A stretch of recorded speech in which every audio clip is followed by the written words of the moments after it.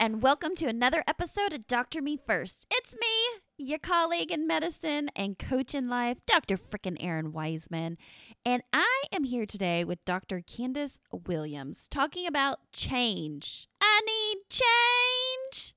Kind of like that. I had to give a shout out because not only is Dr. Candace Williams an anesthesiologist and pain expert, but she is a musician and fellow coach specifically for medical students getting into admission and pre-medical students. So, listen into our real heart-to-heart conversation. I mean, we get real and raw today. Then stick around afterwards for my kick of encouragement. Okay, here we go.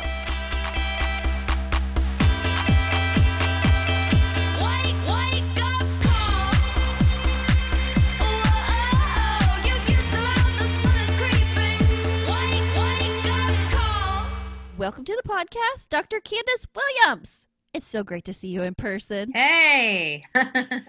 We've been doing so much online talk. It's always good to see your smiling face. So I'm just so happy to have you here today. Tell the people a little bit about yourself. Well, I'm from Los Angeles originally. I'm an anesthesiologist, pain medicine doctor, turned pre-medical coach, and we'll get into that.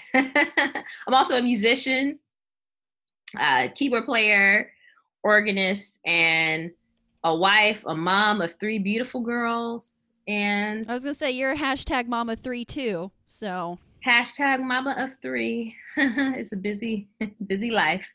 But yeah, that's me in a nutshell. Pretty laid back, LA, West Coast living, as they say. I love it. I love it. And we met through the magic of the internet and have been talking for like months and just kind of missing each other. And then it's just like the stars aligned and we're just going. You're in Physician Coaching Alliance now, and we're doing this podcast, and just excited for all the stuff that you're doing in the pre-med and medical school realm. And I'm excited to talk about your word today, which is change. So tell me all about that and why you picked that, even though I have little suspicion, but tell me anyway. Change is something that was always difficult for me, being an anesthesiologist and coming through the ranks of medical training. As you know, it's ingrained to stay on the same path. If you don't get off of the carousel, that you'll make it through medicine. And my times in training were difficult, especially being pregnant twice in the same residency program and then having my 3rd child as a pain attending. I had that ingrained in me, just stay on the path, keep on the path. And then at one point I had to ask myself, well, where is this path taking me? And am I happy with where I'm going? And I realized, especially doing operating room anesthesiology, that was not my thing. I knew, deep down that I was definitely doing it to keep the bills going, right? We have all the things we have to pay for and to keep things flowing. But when I started to really feel kind of desperate and despondent about things and life in general, I knew I needed to make a change. And I knew deep down what some of those changes needed to be. It's just for years and years, I denied it, which was basically that I've loved music since I was 7 years old. I wanted to be a pianist and an organist all that time.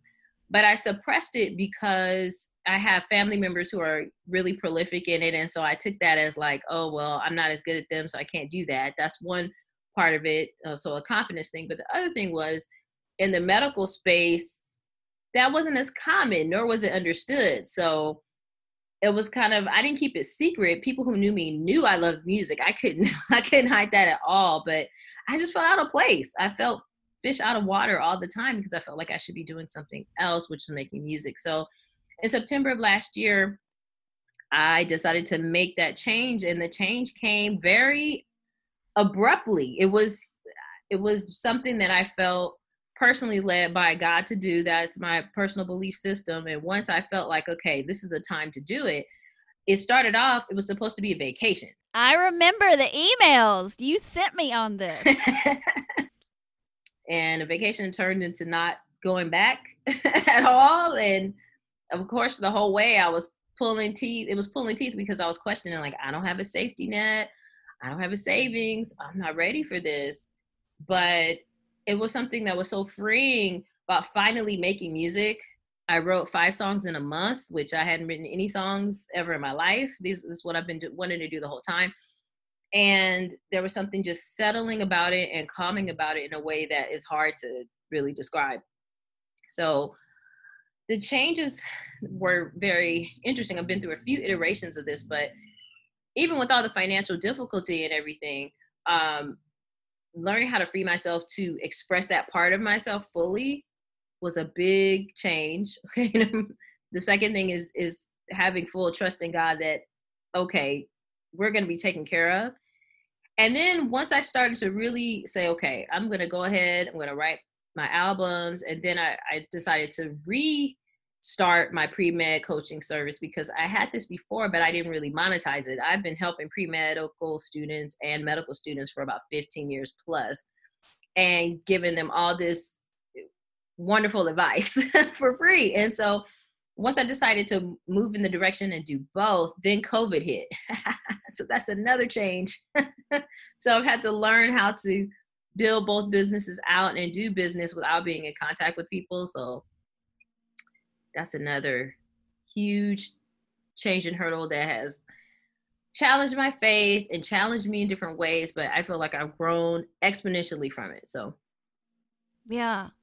And it's amazing too that, and I feel this in my own life, is that sometimes we're so like change avoidant that it kills that creativity. Like it squashes I it. could not write a song to save my life. And I'm a keyboard player. Like I play melodies and chords all day long, but I had no creativity because I was so bogged down with what was happening. Like the just work and stress and patience and all that. It just clouded my mind so much. It was amazing what happened once I just stopped doing it. I just stopped entirely. And I was like, wow, there's lots of music here.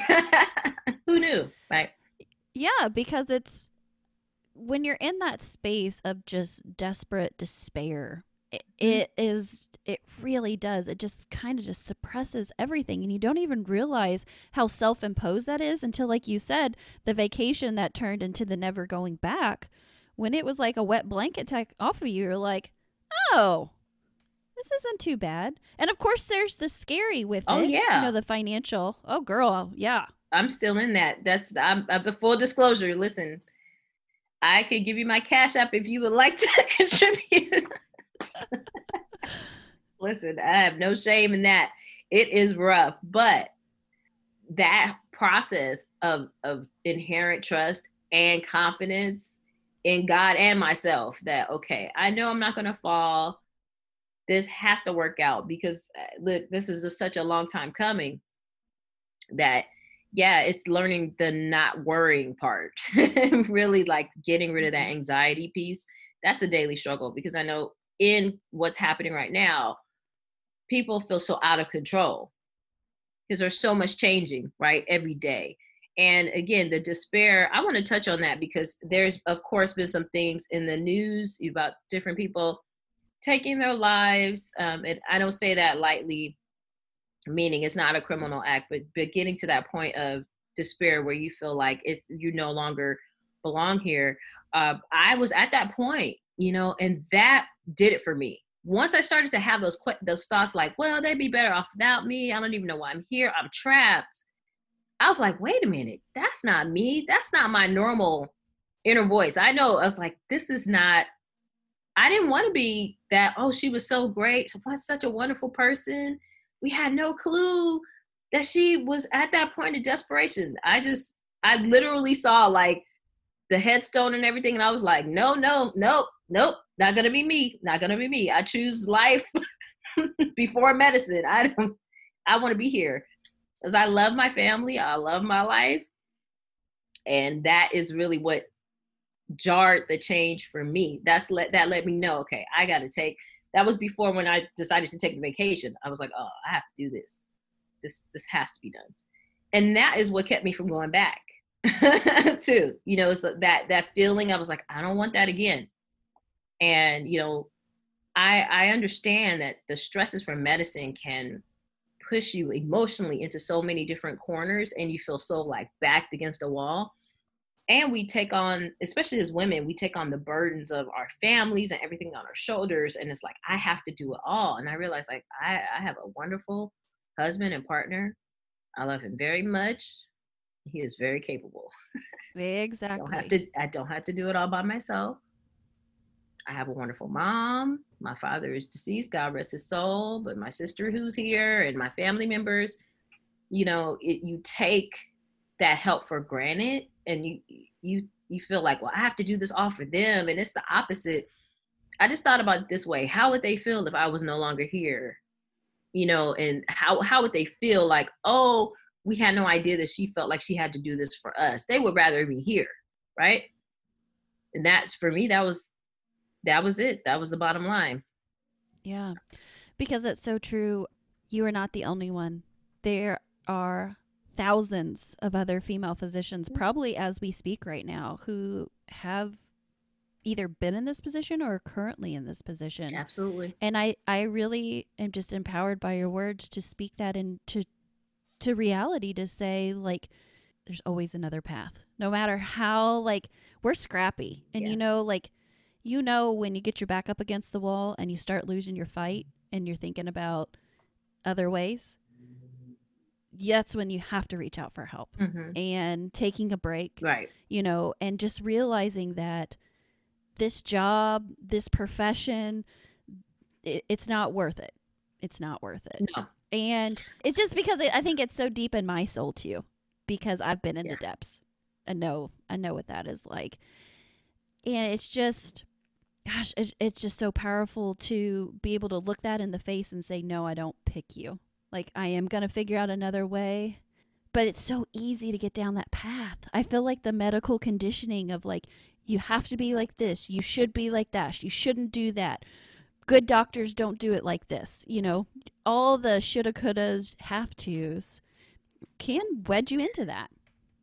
I will tell you this, in full transparency, it's the personal responsibility, but also on top of that, it's sometimes we put things on ourselves because of where we're from, our race. You carry your ancestors, and people died because, and as African American women, there's not a lot of us, right? So of course you feel that guilt, like, oh, you have to hold the door open for people behind you, and you have to do this because of the. And what I realized is, well, I practiced medicine for 8 years, just about, after graduation. I'm not a new grad. That's getting towards mid-career. So it's like, I did it and I tried it. I had to tell my mom, I said, listen, I've done this for a while now, right? I tried it, and this is where it brought me to. So now I'm trying something else. Writing a new chapter, writing a new song. Correct. Like, sometimes, especially our closest people, our parents, the people who are closest to us, I understand that they won't understand. And that's the part that I had to accept. They may not understand. Now, my mom does. She understands now, but I had to kind of have those tough talks of, like, listen. Same for my family. In the midst of it, they had no idea. But afterwards, now, they get it. Yeah. Just, and I think there's a bravery in being able to speak up to your closest people who see you in a certain way. And it's like, listen, I'm not Superwoman. I don't have a cape. I really don't. And this is where I'm at. And to be transparent, and I think our spouses usually are the ones who, they know. They see it first. Like, my husband knew. He was like, what's wrong with you? Something is not settling right. And I had to tell him, like, listen, I know financially this isn't so great, but this is what I need to do. And I am grateful that he was totally 100% in my corner. That really helped things a lot, because otherwise it just feels bad when you feel guilted. Like, oh, we have to make this money. You're not doing this, so it's your fault. That's just not good. So I'm happy that wasn't the scenario for me, but I know that for some people it is. And even if it is, like, you still have to choose yourself. At the end of the day, it's like, you still have to choose life versus any other alternatives. And you're right. This is the part, it's not the happiest thing to talk about, but these are the things that we hide and the things we don't discuss, especially as anesthesiologists. I don't know. I just find that my specialty tends to be a judgmental lot. Love you, anesthesiologists, but you guys, we judge each other, right? And we don't speak up about our insecurities and the things that make us cry at night and the patients we lost that haunt us when we close our eyes. And that's the other part, right? And for me, it got to be too much to bear. I was like, I take this in as a regular human being, a regular person. Other physicians have built the veneer. They build the coat of armor. It doesn't mean that they don't feel, but their armor's built up, so they can take it. And I realized that, mine never developed. I cared about people like they were my family members the whole time. And so when there was a loss, it was like it got in too far to where it's like, I can't do this. Other people, they're able to take it. Doesn't mean it doesn't hurt them, but they're able to function. I just wasn't one of those people. And I had to admit that, be willing to be transparent with that. So, I'm grateful to honestly be here. I'm going to be just, frank, I'm grateful for life and another day on this planet. Yes. And I am so grateful for you too. I would love to talk about the brave things you are doing now.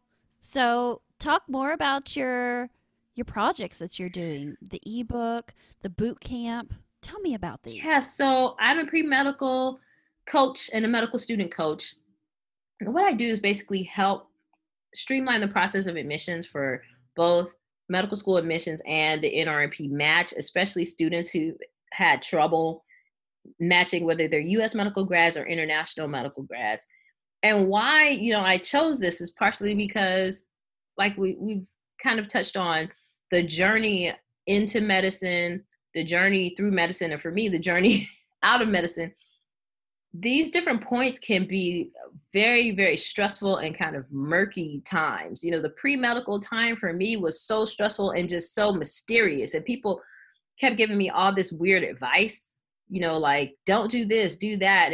I wished I had somebody, like one person or a coach to kind of come to as a source. So what I do is, in addition to pre-medical coaching and medical student coaching, I'm doing a medical school application boot camp within the next upcoming weeks. And why I'm doing that is because the times of COVID are kind of crazy. People's MCATs are getting pushed back, and the students are trying to figure out, okay, what do I do now, and how do I get my application ready? And since AMCAS opens May 4th, I figured this is a perfect time to have a condensed 6-week intensive course with a group coaching format to help people get that jump start on their application. So when it's time to transmit, July 10th, it's been changed.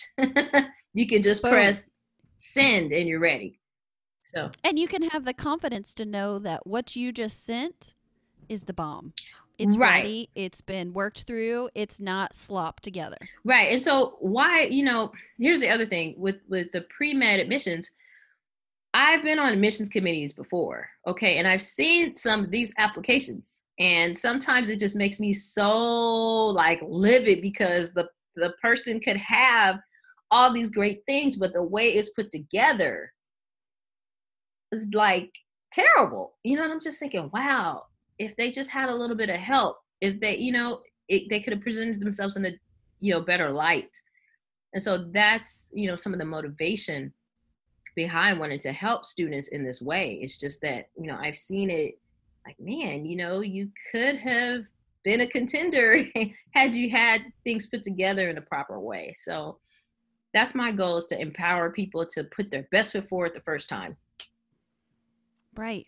And to show up as the best self on that piece of paper or on that computer screen, that who they really are, so that they can shine through with it. Because gosh, now more than ever, we need those people who are the shiners. We need that. Right. And what's interesting is I was at a conference for physicians who were seeking non-clinical careers, and I will shout out Michelle Mudge Riley because she's amazing. Whoop, whoop. She was my coach in the past, so she's awesome. So that conference was so great. And what's funny is when I told them my premise for my coaching practice, they were like, why do you want, if medicine is so terrible, and I want to talk about this, why do you want to get students into and through medical school? And I said, well, it might be terrible for you, or it might be terrible for me, but for somebody else, it's going to be great in what they always wanted to do in their lives, and it's going to be their fulfillment. And we want good people to replace us. If we're leaving, if we're leaving, we need people, right? Now more than ever. This pandemic has shown, right? Not only do we have physician shortages, but we need people who are definitely passionate about what they're doing. And like you said, we need them to be able to present themselves in the best light to be able to start the process. And I always, Well, go ahead. I think the power with your work too is you're starting them off from the beginning, helping them to identify who they are, what they want, and what they bring to the table. And that is going to create a legacy through all of their education if they can keep holding to that, so that when they start applying for residency, when they get out for that first job, they're not going to flounder around like Wiseman here, who was like, oh, just take whatever it is. And that's a great number looking on the contract. They're going to know. They're going to know, and they're not going to have to wait till they get out and practice and go headfirst down the burnout tunnel. Because that's what I felt like I had to learn later. And so I just think it's amazing that you are building these students up to be who they are, so they can stay who they are through that whole career. So yeah, a big part of the first part of my course is just that. It's, where do you see yourself? Why do you want this? Is this really what you want? Right? That's also touched on in my ebook about how to get into medical school for non-traditional students. First chapter, like, let's be honest with ourselves. Is this what you really want? Meaning, do you have to be a physician to fulfill the mission that you see yourself doing in life? And if you don't have to, meaning if it's not the best route to accomplish what you're trying to accomplish, please do not. Don't step on the path. I've heard a myriad of things from not patients, students, and they say things like, well, in the future, I want to affect, changes for communities, or which you definitely can do as a physician, or I want to, do these social justice things, which you can do as a physician. And if it's really tied to a medical purpose, I think you should. But then they'll say things like, well, I have political aspirations, or I want to do this, or I want to be the head of that. And that's great. But sometimes being a doctor is not the best way to go about some of these other things. And so those are the things that I really try to encourage students to flesh that out. Because and I think it's important too that you say, hey, the path is changeable at any point. Absolutely. Don't get on the railroad track and feel like you're stuck. Like, it is, there are exits at every single point. Well, here's the thing. I don't know if you've been on Twitter, but people have been tweeting away about the medical school debt and how did we get here, and how, why is it 400K in debt and this and this and that. That's what makes people feel trapped. Because once you go through the first year or two, I mean, I know it did for me. Once I saw that first year bill, I was like, oh, wait a minute. Shit just got real.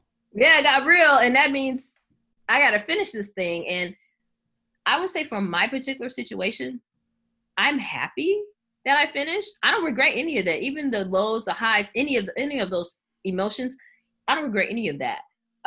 But for some people, they need to step off earlier and go into that biotech career. For some people, they need to step off earlier and do that MPH and stay. Some people need to do policy, right? And they use their medical degree. Some people are going to be medical consultants, and that's fine. My point is that I want students to know that up front. That's what I didn't realize that there's choices out there. You can make your MD moldable. Even if you go through and finish and you're boarded and all that, you don't have to take every job. I just tweeted about this. Like, you don't have to take every job that comes your way. You don't have to take that. And so that's some of the stuff I'm dealing with too, because people have asked me, including my family, of course, like, why are you looking for jobs and heavy this and heavy that? And it's like, well, I have an entrepreneurial spirit. I've always been independent contractor, and I, pain management, I'm in LA. I'm still out there for pain management, but it has to be in the terms that would fit my family. I don't want to drive 90 miles away, 70 miles away to do. No, I'm not going to do that. So that's the context. I just didn't know that stuff, even all the way until being a new attending. Mm-hmm. Like you, I had to kind of go through taking the jobs that were just really, for lack of a better term, they were just crappy jobs. And I had to take them and suffer and all that for my colleagues to be like, why are you working there? Go find some, you're better than that. Go find something else. But you feel so trapped on that one path and you don't want to change anything that you just take it. Yep. So yeah, that's what I'm trying to instill in the students is that, hey, being a physician is moldable. You make it what you want it to be. Now, while you're in training, you're not going to make anything. You're going to train. You're not going to make it. I'm not going to. Now, I won't sugarcoat that. While you're in residency, you're going to be a resident. And while you're a med school student, you're going to be, hey, med student. That's your title. Right? That part of it does suck. That's just what it is. But after you're done, or shoot, before that, like you said, make it your own. Mm-hmm. I love it.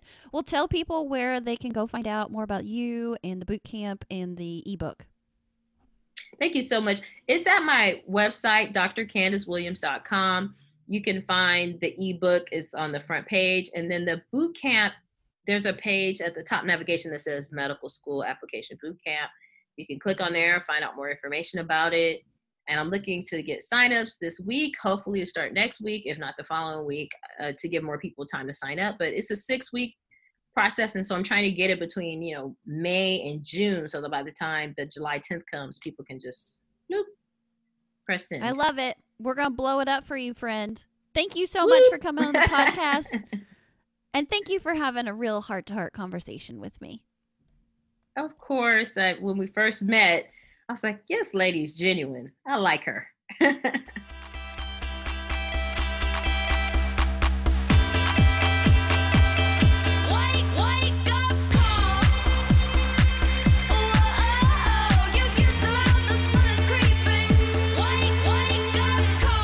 Thanks so much, Dr. Candice Williams, for coming on the podcast. And yes, shout out to Dr. Michelle Mug-Riley.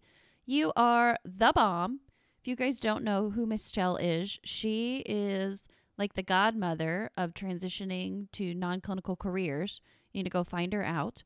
And I love her to death. So shout out to you. And she's got some upcoming virtual conferences starting in July. And yours truly gets to be a part of that. Whoop, whoop. So yeah, check her out. I'll put some links in the show note where you can go learn more about the work that Michelle is doing. All right, well, let's do our kick of encouragement. 2 things today. I want to talk about antidotes, and I want to talk about this word of change. So I'm not talking about like Mucomist for Tylenol overdosed, but I am kind of talking more about when you feel stuck, the antidote to that is action. When you feel despair, the antidote to that is courage. And pairing that with action is absolutely amazing. So I love helping people to remember when you feel like you're up against a wall, when you feel like you have no other options, think of the 3 C's. So confidence, courage, and clarity. Those are the things that you need to be grabbing for. So what would bring me confidence in this situation? Who do I need to talk to have courage? And what is it that I need clarity about? The 3 C's. If you can just sit back and identify those quickly, I guarantee no matter where you are on the path, you will make better decisions, more informed decisions, and not decisions out of fear. And so I also want to talk about that change, which I guess could be another C. We talked a lot about external change today with Candice about how her vacation rolled into a never going back and developing these different businesses and these different parts of her life. But I also want to mention too, there's a component of internal change that we all have to be cognizant of. So I was recently talking with one of my clients and she sent me an email and it was like 5 minutes before I was closing up my day. And it was, hey, I'm doing it. I'm quitting my job. And immediately I was like, can we talk? Because in that moment, though externally she had not submitted a resignation letter yet or told anybody, she had just made a fundamental internal change. And I wanted to walk her through that process and talk a little bit more. So I just encourage you to remember that it's not always about rearranging your house, getting a new car, going to a new practice, the external stuff. There's so many internal shifts and internal changes that you can make that you may not even know are out of place. I'm a good DO. We like to pop and snap. And maybe you have a little bit of osteopathic dysfunction going on. And you just need a tweak, a slight internal adjustment, and not evidently a radical external huge change. So that's one thing that I encourage as your coach, is to really sift through it all and what's the stuff you need to change in your internal environment. Okay, so in summary, for this kick of encouragement, 3 C's: confidence, courage, clarity. And then remember that change happens both internally and externally. And it's really, really important to make sure that that internal environment is as fired up and moving on as that external environment. All right, friends, it's been so great talking with you today. Thank you for tuning in to another episode. And please remember, your life, your calling, your pulse matters. Check, check, check.